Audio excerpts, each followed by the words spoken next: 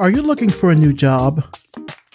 Are you hiring but can't find diverse, talented candidates? Look no further because we're here to help you out. Head on over to revisionpath.com/jobs where you can browse job listings, post your own job listings, and sign up for email updates when new job listings are posted. This week on the job board, Constructive is looking for a senior interactive designer. This is a remote U.S. position. Posting to our job board starts at just $99, way less than many other design job boards. And for an additional fee, you can have your listing advertised here on the podcast and reach tens of thousands of listeners. Make sure to head over to revisionpath.com/jobs for more information on these listings and others. Get started with us and expand your job search or recruiting efforts today.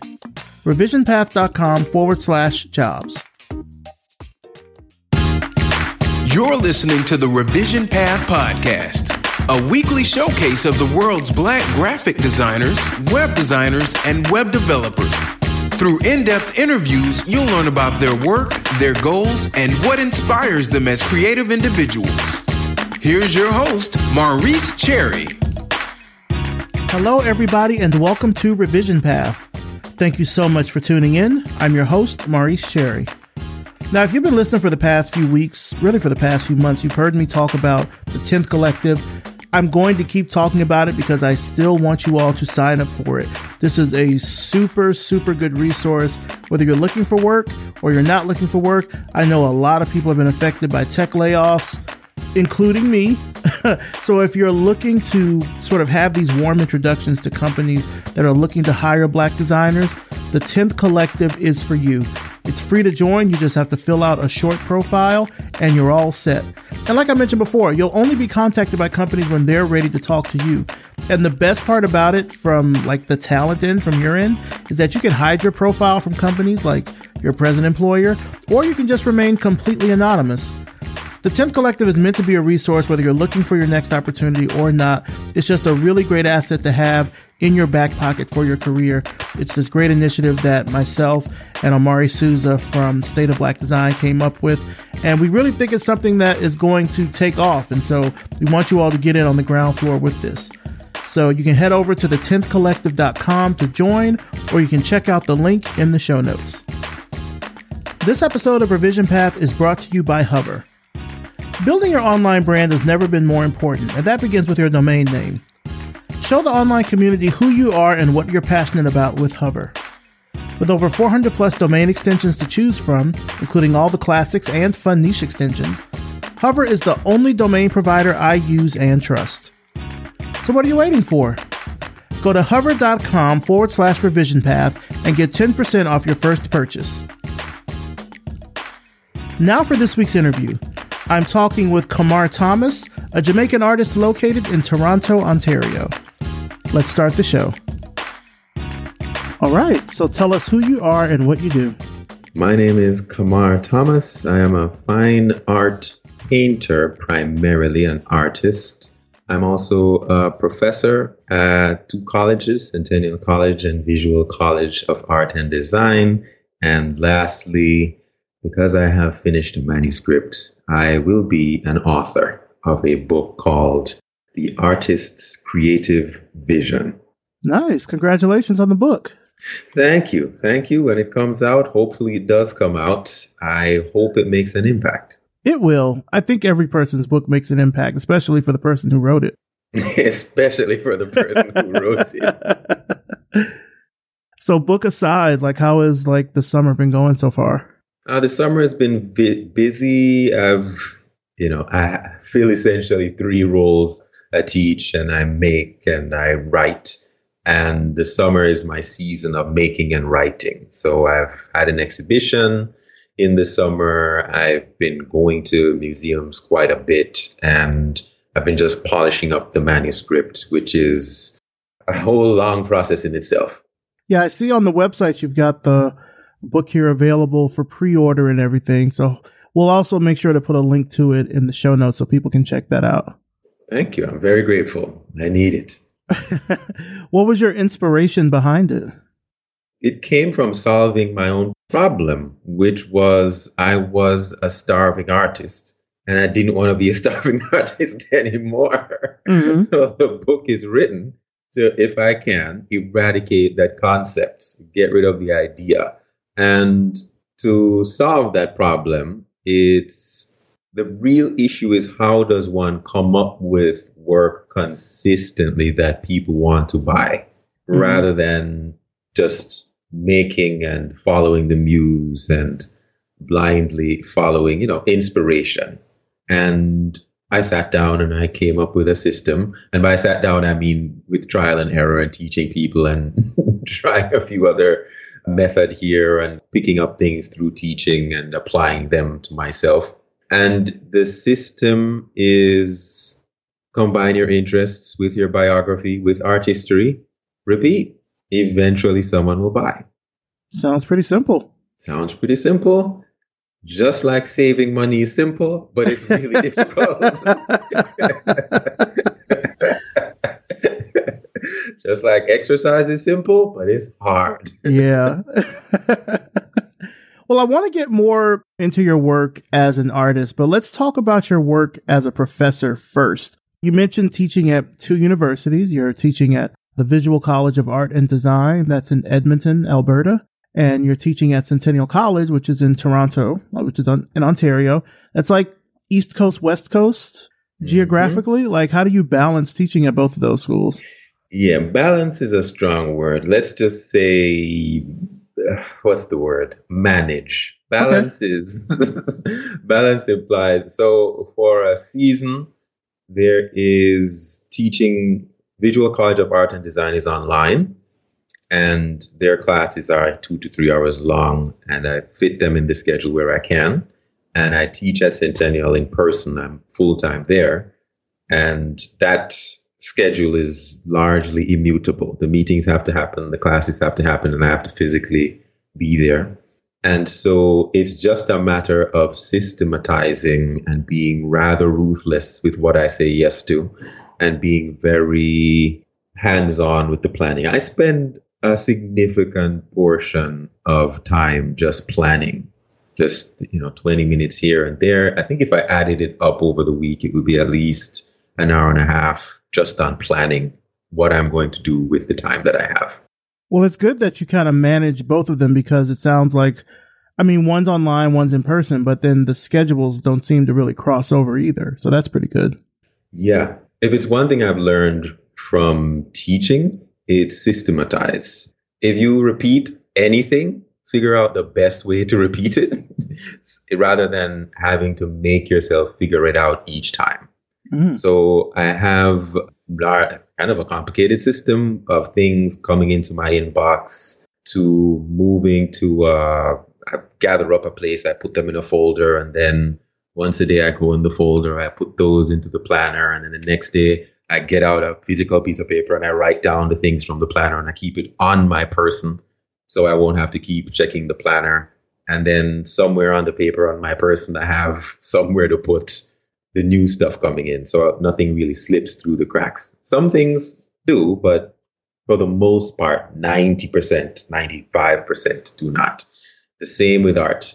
A system that you can go back to, that you can rely on to produce results is much better than kind of inspiration-based or client-based. It's more of, if you have a method of working, you go, you consult the system. I do this. Let me check art history. What do I have inspired there? Let me draw something from my biography. Go. It's interesting. I didn't really realize that about teaching myself until I started teaching, which, when I was in college, I would always have professors that they wouldn't necessarily repeat themselves. They'd always just tell you it's in the syllabus. It's like, it's in the syllabus. I put it in the syllabus. And I'm like, yeah, whatever. Then when I started teaching, I was like, I get it, because the syllabus is kind of like your system. So you put everything in there, and it's up to the student whether they read it or not. If they don't read it, it's not your fault. You put it in the syllabus. They should have read it. Correct. It not only has everything, it has when everything is going to happen, and it has how you expect it to happen, and it has the consequences of if they don't happen. Yep. And then the students get mad when they're like, well, I didn't read the syllabus. Well, that's your problem. Like, the syllabus is the key to the system for me. So I get it. Yeah, that's exactly right. Now, you've been a teacher for a while now, not just with these two colleges, but I mean, you've taught in Canada, you've taught in Jamaica, you've taught in the United States. Like, what do you learn from your students? Like, are there any sort of differences between students in different countries and stuff? Yeah, there sure are. So in Jamaica, the difference in students in Jamaica, I was teaching high school. And the difference really, well, what would have made the difference there is finances. It's money. A lot of the issues could be solved by a few dollars here and there. The main challenges I was up against was actual art materials, was the space to make the art, was the resources. And that, once you have the money, those problems are solved. In the United States, when I became a professor, the problem I faced the most was a problem of agency. And that I loosely define as, is this thing for me? So the students, a lot of them didn't feel like making art was, never mind it being possible. It's possible, but just for someone else. And so a lot of my teaching was geared towards having students not only believe that it's for them, but making projects that reinforce that belief. And there are very few things more encouraging than a few dollars in your bank account. Mm-hmm. In Canada, it is the students I teach now, it is the equivalent of a community college, and the students I teach are adults, and they want to be professionals and they need tangible results. So the difference in Canada is their students are a little more responsible because they're a little older. Yeah. But they just need the resources. They need to know when and where what's happening. So a lot of my job is just finding things for my students to enter, finding outlets for them. So in Jamaica, it is a straight financial barrier. In the US, it is a problem of agency a lot of the time. And in Canada now, it's a matter of finding and connecting the students to the resources. I found when I've talked to some educators here in the States that teach at HBCUs, it's kind of a combination of those things that you mentioned. Like if they're teaching at HBCUs, it's often like the lack of funds and resources as well as the agency, sort of depending on, like what program it is or how many people are in the department and such. So it's interesting how the problems kind of scale based on not just country, but also just where you're teaching and the students that you're teaching, the type of students you're teaching. That's correct. The agency is a rather complicated problem because it's not an individual problem. You can't really solve it by one student. You kind of have to get the whole class to want to do well. Mm-hmm. And as a result, the individual will do well within that. So you have to set the expectation, and then you have to, in a way, make it known that what they're doing is hard and it's supposed to be hard, and see if you can get them on board for the difficulty. It's a really delicate dance. But the US, that was the problem I faced. And hopefully I rose to the challenge, and I apologize to the students if I had not. Do your students take you up on office hours? Yes, they do. Because drawing is a bit like singing, where it's your voice. With drawing, it's your hand. Mm-hmm. It feels, and it's your art. It's what you are trying to say. A lot of the things that I give in class, it feels like I'm attacking them personally. So they take up the office hours to tell me that I should have attacked them personally. And then, we have sessions to show them, no, it's not like you. Yeah. It's understanding of the subject matter that we're doing is not quite there yet. This is what you're doing. You're over here. I need you to get to here. An example of that would be I'm teaching measuring things, just measuring. And I say, you draw a line, a straight line, a perfectly vertical line, and then you measure every other angle from that. If I say picture a 90-degree angle, you have that in your head. Mm-hmm. If you cut that in half, you have a 45-degree angle. So if you're looking at a line, you can guess what that angle is because you know what 90 is and you know what 45 is. So if it's below 45, you can say, oh, that's about 30, etc. And what students do, they don't do that. They just guess. They just put it down. Oh, it looks right. And they come to office hours and say, hey, you were picking on me. And I said, I knew you guessed because you immediately put down something before I even finished the sentence. Mm-hmm. So yeah, they take up office hours. They get extra time at the beginning. Now, at the advanced level, when they're about to graduate, they want to know if there's a gallery showing, which ones I should contact. If there's an art festival, how do I get in? What do I do now? I'm about to be out there. What do I do now? And I have a whole packet for them. I have, what's the steps that they take? What are the expectations? I break out the spreadsheet. Rent is $1,500. If you sell for $500, you need to sell 3 every month. You need to contact 10 people every month. As a result, it's 30 days in a month. If you do 1 every other day, you'll get to 10. 3 of them might buy. And if you do this over a year, you won't run out of money. That's what my office hours are for. Yeah, back when I was teaching, and this was, oh my goodness, this might have been over 10 years ago. I mean, I started off teaching in person, and then I asked to be moved to teach online because my students were wearing me out. Like, I mean, my students were all older than me. And so a lot of them kind of tried to think that they would like punk me because they're like, you're my son's age. And I'm like, so like, I will fail you if you don't get these assignments right. Or they'd ask me to some of them would ask me to they would bring their kids to class and they would try to use office hours as babysitting. Like they would have their kid come to office hours and I'm like, where's your mom? And they're like, I don't know. Well, what am I supposed to do? I'm not running daycare over here. And I asked to be moved online because I was like, I can't keep coming out here and fooling with y'all doing this stuff. And online is just different because the students just have to have more discipline. And I mean, again, this was 10 years ago, pre-pandemic now where I think everyone's kind of used to doing virtual work. I mean, just trying to get them to have the discipline to just say something in the forum.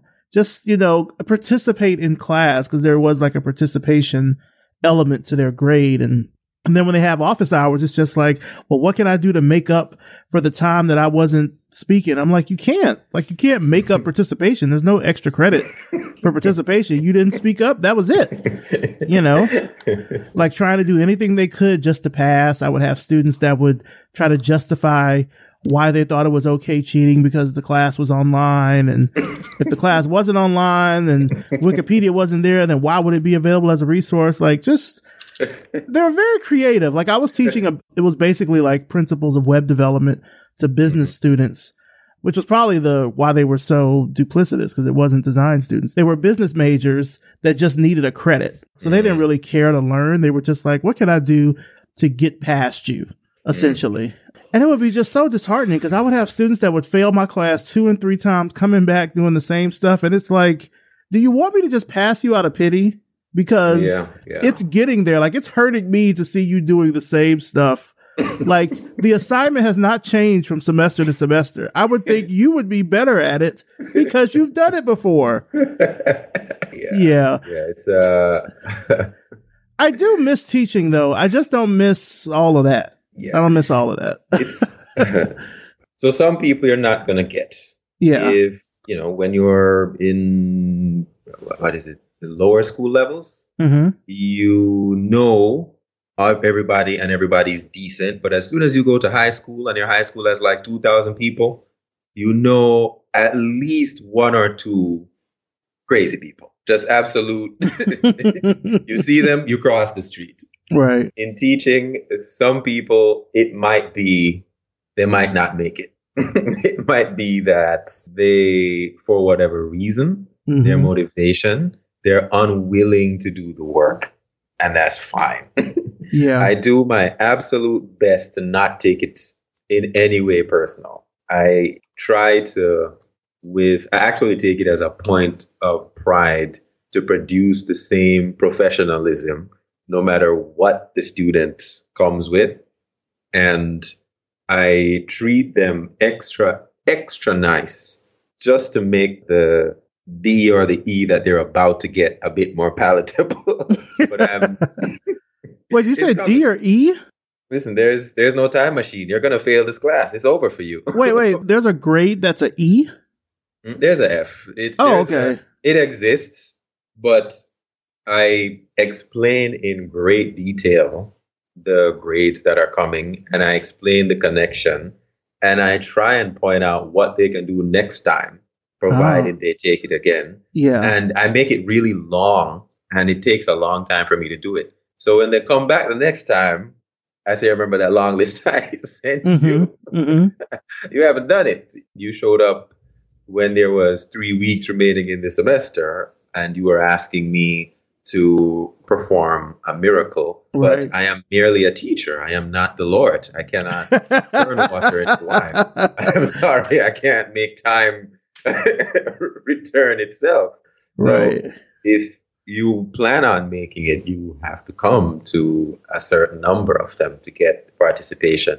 So a lot of it is merely giving people the benefit of the doubt that they'll try again and not taking it personally. And I'm going to be honest, it's been really difficult. I can imagine. Very, very difficult. But again, systematize. I've seen it before now.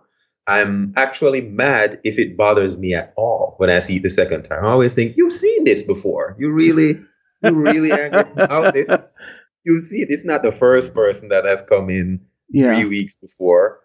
Go look for the 3 weeks before folder, search through your computer. Oh, here it is. Oh, yeah, this is what I said. Got it. And then I go and set out the template. And that way, again, because in the US, agency was the problem, I always wanted to preserve the idea that this person felt like what I was teaching was theirs. Yeah. And so I would try and be excruciatingly kind, the kind of understanding. No, you're still going to fail, but it's an understanding fail. It's with love, it's with kindness, it's with accountability. And I think, if the students have changed me in any way, I've become way more understanding and way more empathetic. Still gonna fail you though, but way more empathetic.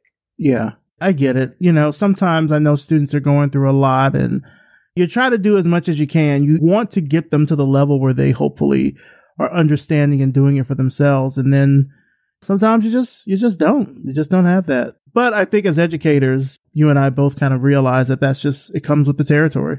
Unfortunately, yes. Yeah. Let's kind of switch gears here a little bit and talk more about you. I think as folks can probably tell by now with the quiet storm voice that you're from Jamaica. Tell me what it was like growing up there.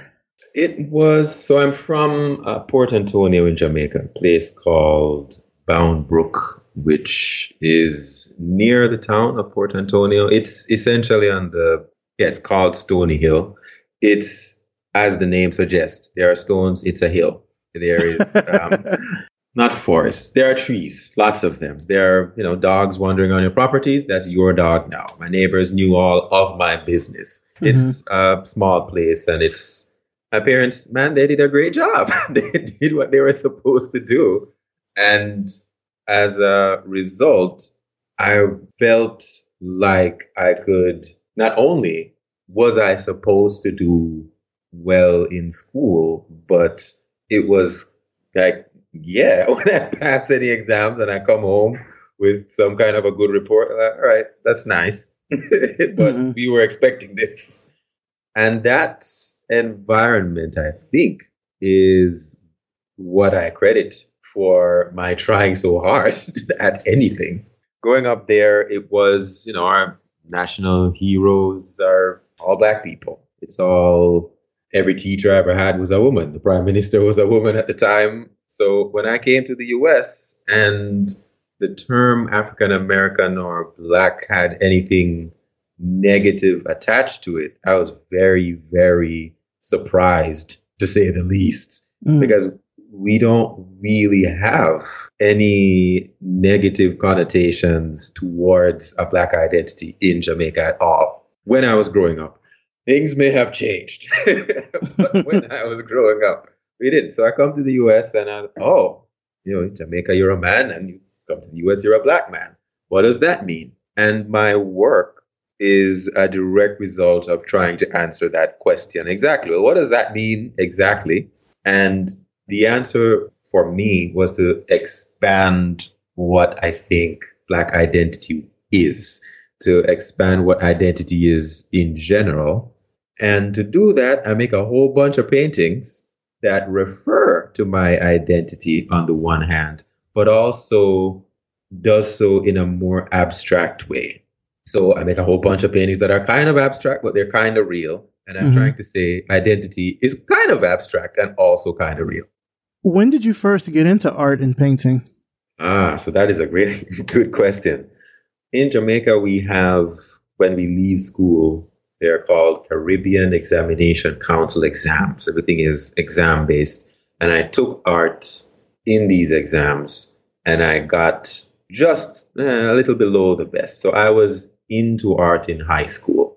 As a profession, absolutely not. That's not in the tables. That's not a thing. It was at my university. I met my painting professor. Her name was Tula Telfair. She was born in Gabon. She had long hair. She wore Prada dresses. I don't know if it was Prada dresses. I just know these dresses were expensive, and she got oil paint on them, and it didn't bother her. And she drove an Audi, a blue one that sounded like a hair dryer, and she could paint quite a bit. And I was thinking to myself, I understand being a professor pays, but you're not buying an Audi from Professor Money. We don't have. And I actually asked her, I got up the courage, hey man, what how you sell these paintings? How does this work? And she's like, well, you have to get very, very good and go take the classes you need, and we can talk about it when you get into the class. And I did. I took the classes that was needed. And while I was painting with her, she just treated me and all the other students as if we were already professionals. She would, now, to many people, she was mean, but it's a very specific thing where she wants you to be ready. As soon as you step out, she wants you to be already ready.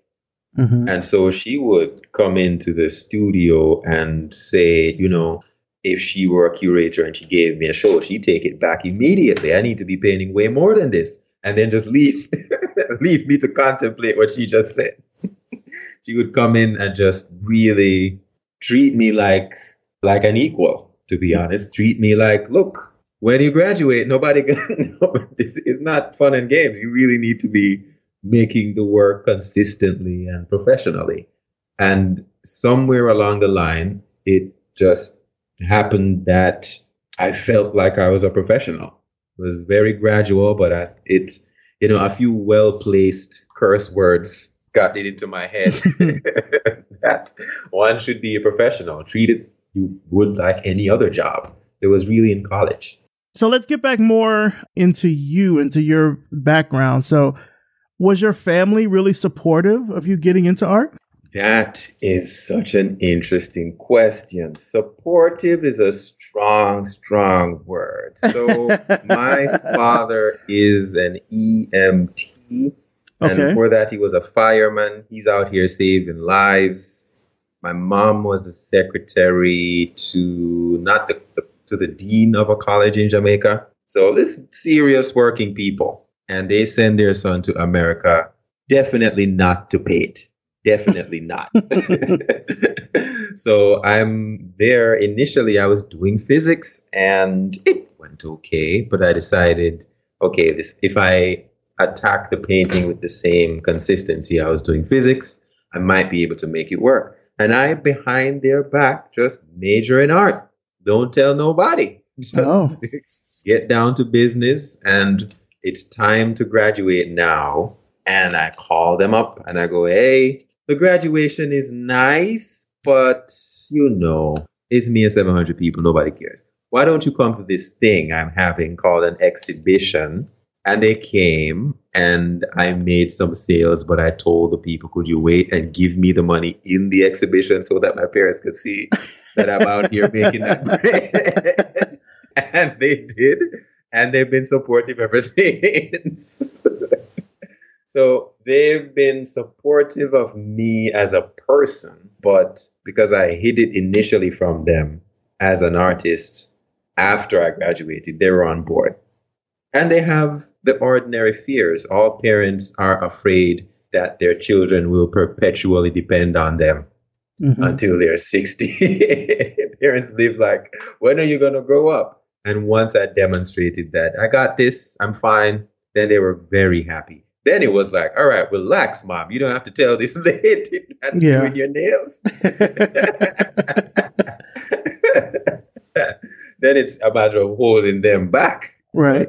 Before that, if you're an artist listening, your parents are afraid you are going to be broke.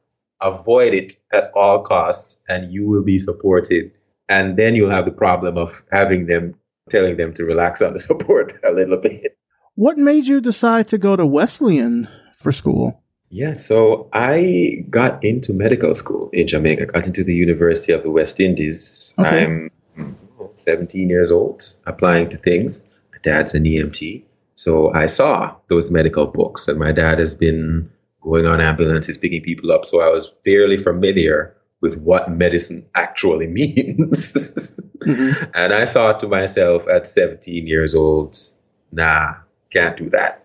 And I was in this program for, I don't want to say gifted, it was the Association of Quietly Excellent Scholars and Thinkers. AQuest was the name of it. Just a group of people who met.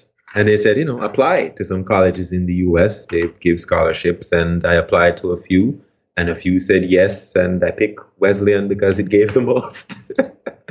I went blindly with not very much information. These are the days of course, paper applications and paying for internet at internet cafes for half an hour at a time. So the kinds of research that people do today, not possible. The virtual tours and the flying in and doing that, that's not a thing. It's you see a name, all right, it's in Connecticut. How far is that from, how much of a flight is that? Okay, all right, apply, see what happens. And what happened was they called me and said, hey, you've been accepted. And I go, great. What does that mean? You're going to get a visa and come and you live here before. Oh, all right. Yeah, it was more of, I need to get an education, and medicine at 17, at 18 is rough. That choice was too difficult. So let me go to a liberal arts school and figure out another path. And what was that path? Of course, I mean, it was art, but, tell me about that. Initially, it was physics. I was enamored with, in general, I really like excellence of any kind, but I really was into all of the great physicists, Faraday and Einstein and Niels Bohr. I read these people's biography. I loved a mathematician, Riemann's hypothesis. I was reading that. I was just in the library reading up about people who, with their mind, with their head, they were doing things. And that kind of a thing was impressive to me because I'm nearsighted. So physical feats, they were impressive, but they were hard. I wasn't going to catch anybody. Got glasses and sorted that out. But what really wowed me was, sitting into the library and reading, wait a minute, this guy Newton came up with the theory of gravity and figure out white light is made up of all the other colors and invented calculus.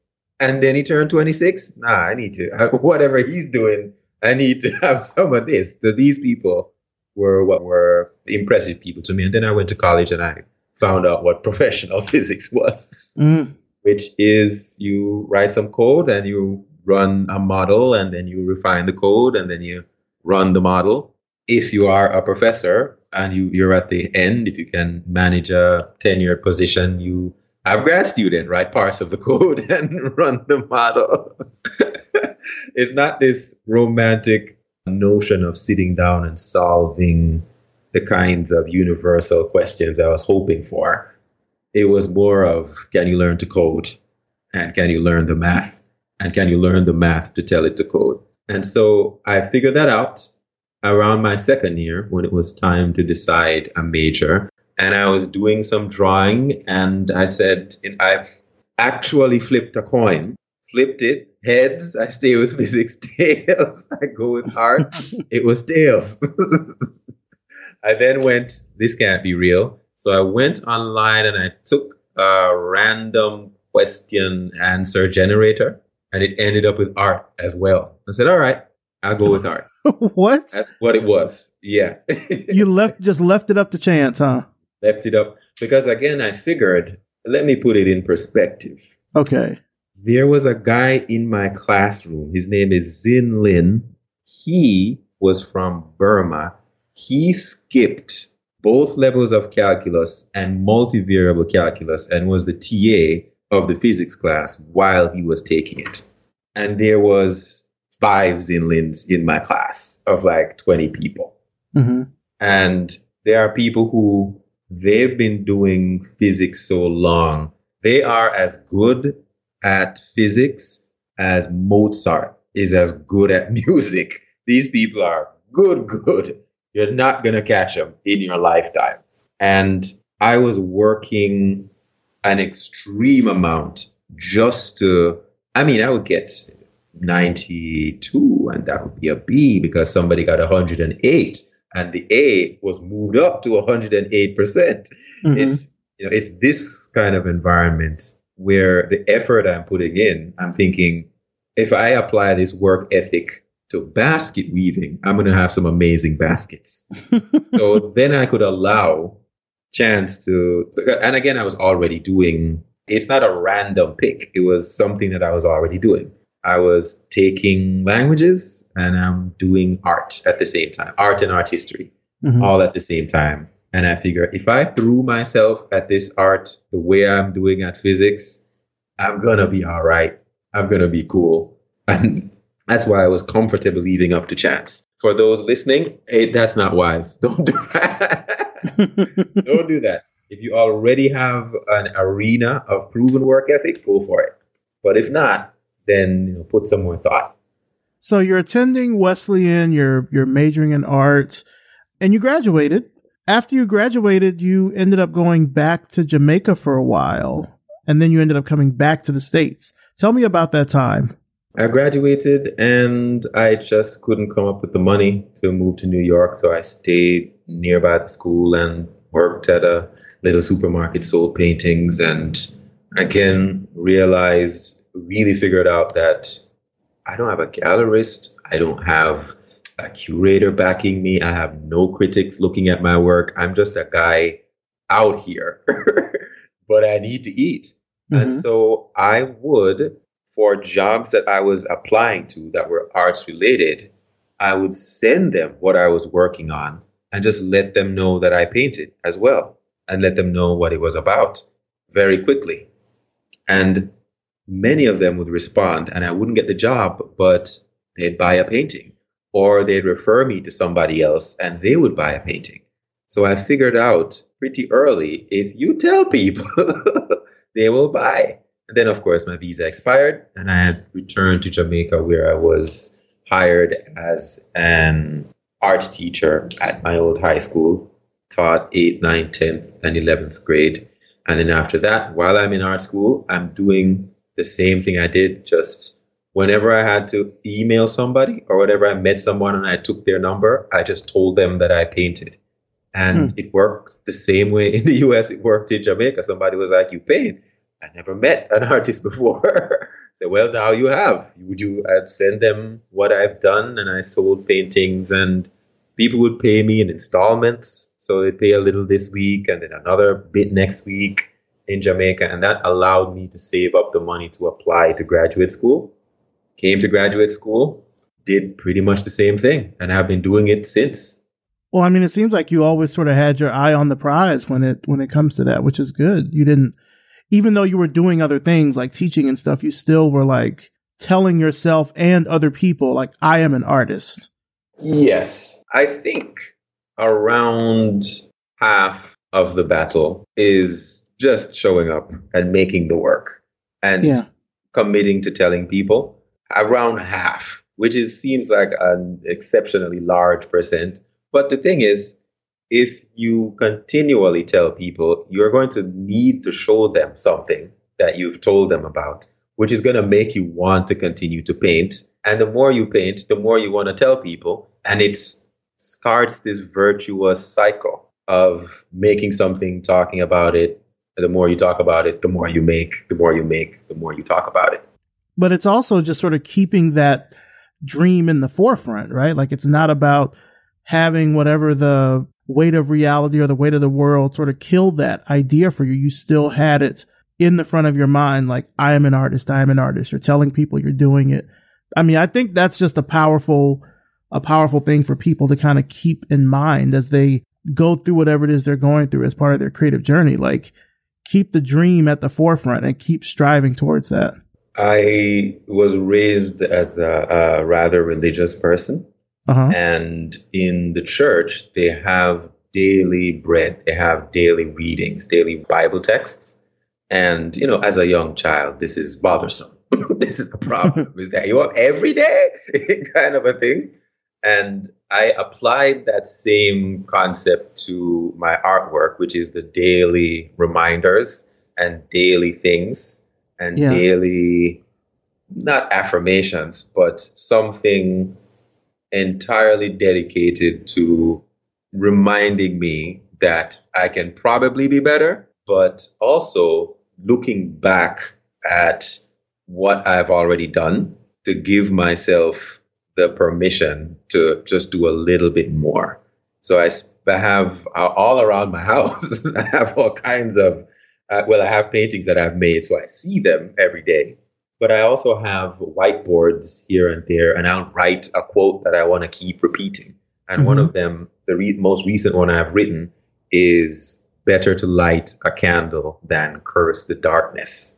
I didn't realize that that's where that came from until you asked me that question.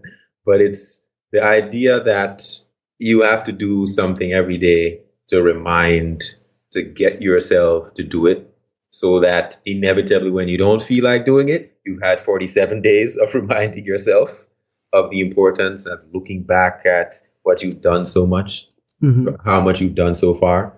And you eventually will just keep making stuff just because you're in the habit of reminding yourself. The same with exercise. I haven't really missed a workout in years. And when I have to miss one, I feel it, because when I get up, I exercise. I don't even think about it. I get up, I exercise. Them's the rules. The same, I get up, I exercise, and before I leave, I have to see this thing that I wrote down with my hands. I'm surrounded by paintings that I like. So it's a constant reminder. I think that's really key when you're pursuing something that is a creative risk, to constantly and regularly remind yourself and encourage yourself. Because outside is not going to do it. There is no reassurance coming. You have to provide it for yourself. Let's get more into your particular art style and your process. I mean, based on what I can see from your website, I feel like after you came back to the States from Jamaica, this is when you really started to kind of come into your own as an artist, not just in words, but in deeds as well, by the actual paintings that you've created. Tell me about your process. Like, what inspires you to make the art that you do in this fashion? Yeah, so the main inspiration was the difference of being a black man from Jamaica to the US and trying to work out what identity means and trying to make something that says it's a little bit more complicated than you think. And what changed in graduate school was I more clearly could articulate what the art was supposed to do, and I could use better metaphors. I could talk about it better is really what changed. And talking about it better is a function of thinking about it better and more clearly. So the change I want to make was I want someone to look at whatever identity they occupy as something that's within their control. That sentence took 2 years of making artwork that I didn't like to figure out. It took 2 years of trial and error and critiques in graduate school. And once you have a clear direction, then I choose from the tools that are available to me. Oil paint, I can paint really realistically, or I can paint really abstractly, or I can use technology to manipulate how an audience interacts with that artwork. And I make series of paintings that are somewhere between really abstract or close to realistic to walk people painting by painting through the idea that your identity can also be, it can be tangible, it can be reified, it can be reaffirmed, but it's also changeable by you. So what changed in graduate school was I refined the message a lot more. And now you have a connection with one of our other guests on the show, Benny F. Johnson. He's the executive director currently of AIGA. How did you two connect? After I graduated, but before I graduated, a parent of one of the students graduating was walking by the cafeteria and they had some paintings of mine in there. And she Googled me and contacted me and said, "Hey, I'm in the art business. I'd like to have a conversation." And we had that conversation and she introduced me to Benny. And we went down to DC and I painted Benny and his wife and hung out with his kids. Wow, those kids must be grown by now that I'm thinking about it. He was a really little boy and a really little girl, but now they must be big. So yeah, I made 2 paintings of him and his wife, and I actually painted their face with face paint with the kids. But the kids are just rough with the face paint. They're stabbing daddy with the paintbrush. Like, you have to be gentle, just paint a little bit at a time. And, just attacking his face. And same, his wife, Kira, I believe is her name. Good Kira, painting her as well. I painted them both. I painted a pair of paintings and I delivered it. And I believe it's still in their home to this day. It was a lovely experience. And I thank them for trusting me to do that. He texted me the photos. They're really something. I mean, I know the photos don't do justice to your work, but they're really striking. Again, remember, I'm from Jamaica. I'm from this hill in Jamaica. Stonehill. Washington, Stony Hill. Washington, D.C. may as well be Mars. It may as well be, a different planet. This is a place where people work in the government and people talk about the Capitol. And people are like, the president's going to be, White House is down there. And this is Anacostia. And this is, professional. So he's driving around and telling me about all this. And my world is expanding. And I thank him quite a lot for that, just telling me about the history of the place and the residents that were there and the kinds of just work that people do. Actually, Benny wanted me to ask you a question. When I talked with him, I told him I was interviewing you. He's like, "Oh yeah," and he texted me the photos. Benny wanted me to ask you about how you use the Black figure and abstraction in your work. Yes. So when I came to college in 2008, around 8, 9-ish was when Occupy Wall Street happened. And it was activist town, activist everything. And then by the time, so I arrived in the United States in 2014. And if I remember correctly, that was when one of the first big public police shootings happened. It was just bam. Like I stepped out of the airport and then the shooting happened. So it was like on TV and it was very much in the air, the making of work that was overtly describing the Black experience as well as it is lived by many in the United States. And I said to myself, they don't need any more negative portrayals of Black people. I understand, I get it fully what's happening, but I think, what's his name? Do you know the book Between the World and Me? Ta-Nehisi Coates. Yeah. If I'm a writer, he got it. He nailed it. He got it. I don't need to write another one like that. I think he has it. And I said the same with my paintings. I think when I look through what's being made right now, I think they got it. I don't think if I say something, it will be nearly as impactful as if I really focus on this idea of agency, of mutability, of aspiration. And I think now more than ever is when it's needed. So I never say never, but for the most part, I look at the Black figure. I want when I'm an old man and my memory is going, in the art history books, they see images of representation that are complex, that are layered, that are nuanced, that are not only in relationship to whiteness, that are exploring the same way every other artist gets to explore. And so that's how I use the black figure. Complicated, take its place like everybody else. Masks are kind of a regular theme in a lot of your work. Tell me about that. Yeah, so masks are a metaphor that I return to. And masks in the Caribbean. So in Toronto, they recently had this big carnival called Caribana. It's where one gets to put on a mask and put on a costume and go outside and essentially simulate sex through dancing, essentially, to a beat. And that's only acceptable if you're wearing this costume. You kind of can't just do this at your day job. Mm-hmm. You can't pull up to accounts receivable and start doing this kind of behavior. And I think about masks in that way. It allows you to occupy an identity that gives you privileges, that gives you the ability to act in a way that you ordinarily wouldn't. And you don't have to keep it forever. You can change it.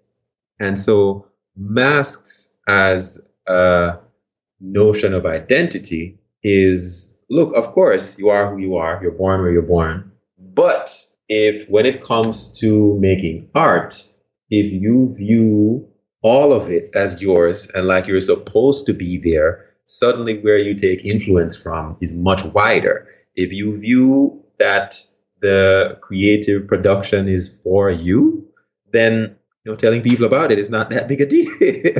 Then a lot of work, if you think that you're supposed to be passing this class, that your identity is, pass classes, then chances are you're going to work to pass that class. So masks are this wonderful metaphor that I keep going back to. I keep finding nuances. Masks can conceal things. You can put it on. You can rob somebody. You can get away with it. Masks can reveal things. You can wear a mask for ritual purposes, to act in ways to enter into states like trances, to enter into states like carnival, etc. And masks with the pandemic went from being something to protect other people from getting infected with COVID, to protecting yourself, to being like a status symbol, to the meaning of it changed over time. So I've been fascinated by this concept of masks. Now, you talked earlier about this exhibition that you had recently. How did it go? Tell me about it. It went okay. What I did was I rented a gallery and just paid them the rent for a week and told as many people as I could about it. And people came and purchased the work. It was undertaking because when you pay for the gallery, you have to do everything. You have to show up and hang the work and sweep out the gallery and paint the wall and nail in the painting onto the wall and set up the lights. But from a introducing Toronto to my work perspective, it went swimmingly because I can show you better than I can tell you. So it was a matter of inviting people. Many of them were new to Toronto, and I sell my art mostly to people who have never really bought art before. So it was a great success in that way. I got many, many people who didn't even think of themselves as people who buy artwork, to buy art and to think about it. That's awesome. I'm glad that it was really successful for you in that way. Thank you. Are you planning on doing another exhibition this year, or I'm sure in the future you're planning on doing some?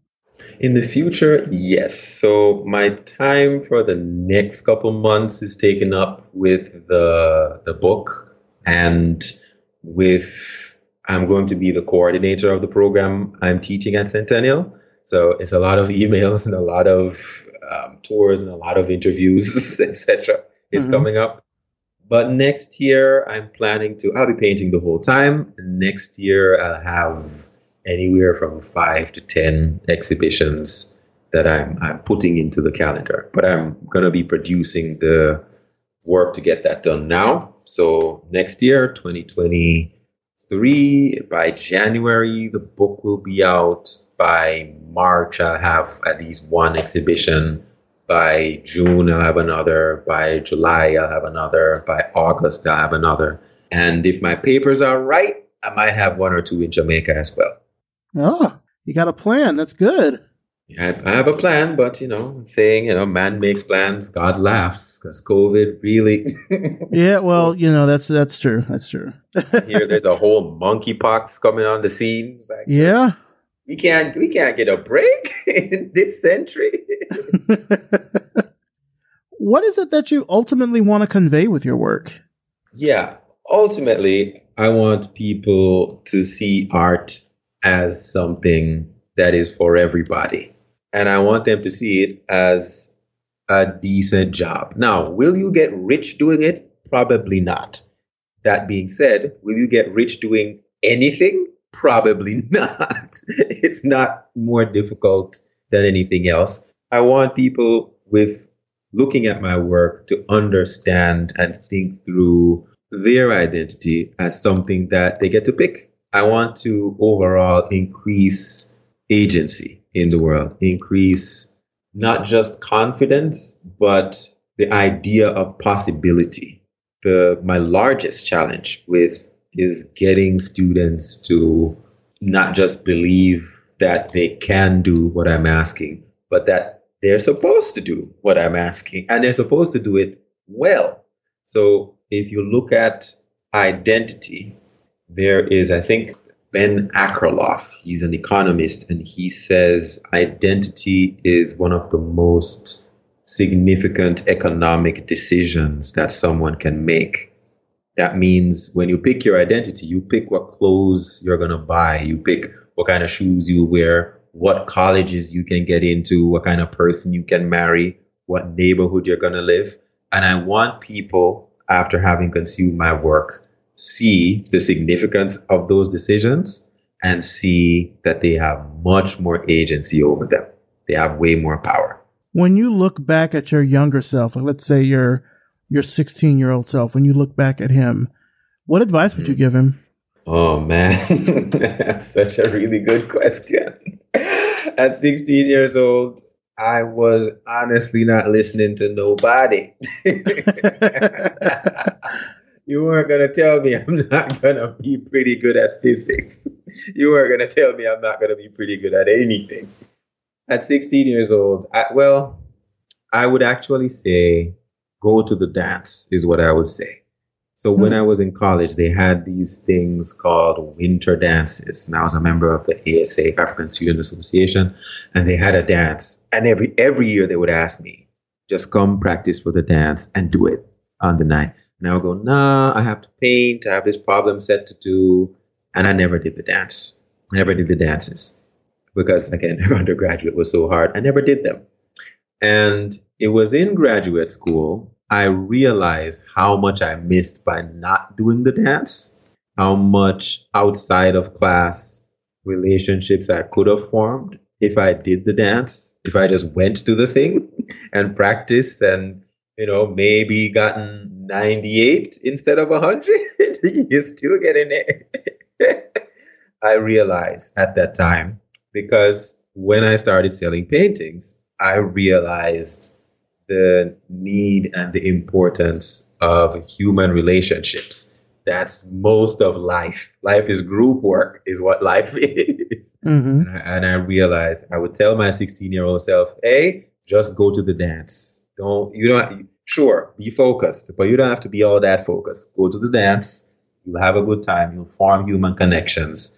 And when they need help, you're going to be able to help them. And when you need help, they're going to be able to help you. But go to the dance is what I would say. At this stage of where you're at in your career as a painter, as an educator, now as an author, how do you define success? Yes. I was talking to somebody earlier about this concept. I woke up when I was 26 years old, and I realized that I had all that I wanted. I wanted to be a painter, and that's what I that's what I did most of the time, most of my days. I applied for a professor job and I was working as a professor at 26. So success for me was spending my time doing and utilizing God's gifts as they have been bestowed to me. And I can learn pretty quickly, and I can teach fairly well, and I can paint. And I do all of these with most of my time. So success is doing or using the gifts that you have for most of your time. Doesn't have to be all the time now. We all have to pay taxes and commute to work most of the time. And for me, I have all I want. Mm. Given that, and you've sort of, I guess, already teased this out a little bit, but where do you see yourself in the next 5 years? Like, what kind of work do you want to be doing? Any sort of like bigger projects or anything like that? Whenever I run into any new medium, I try and figure it out and do a project in that medium. So now I'm looking into AR. So Instagram filters and Snapchat filters, provided Snapchat is still alive as a company. Those are the kinds of AR that everyone would be familiar with, augmented reality is what AR stands for. And I'm thinking that this can be a really strong addition to my work. And I'm thinking, if I can figure this out, if I can learn that small bit of code, so I'm taking a class here and there. So in 4 or 5 years, I will have 2-3 projects tying technology and the art that I'm doing. And I also, when I moved in Quebec, all of my friends were concept artists and they worked in the entertainment industry, designing monsters, trying to tell stories. And a part of my job now as a professor is I found myself helping people become illustrators and helping them learn to design those monsters. And as such, I'm looking at and watching much more stories. So there might be some short films in the mix. There might be some form of narrative in the mix. Well, just to kind of wrap things up here, where can our audience find out more information about you and about your work and everything online? You can find me at kamarthomas.com, or you can find me on Instagram at OHKAMAR. As mentioned earlier, I was sort of flowery languaged young man, and I got the sentence, "Oh, Kamar," quite a bit. So I made that my Instagram handle. You can find me at those 2 places primarily, or if you type my name, Kamar Thomas, into Google, I am proud to say you will find me. Sounds good. Well, Kamar Thomas, I want to thank you so much for coming on the show. One, I think just like your energy, like you really just come across as very self-assured and cool as well as artistic. But I think also just telling your story of, coming from Jamaica and always kind of putting your artwork and the work that you're doing and who you are as an artist at the forefront as you've went through life, I think is one, it's granted you the success that you have now, but I think it's just a really great example to set for others out there that can hopefully do the same thing. So thank you so much for coming on the show. I appreciate it. Perfect. Thank you. Thank you so much. It was a privilege and an honor.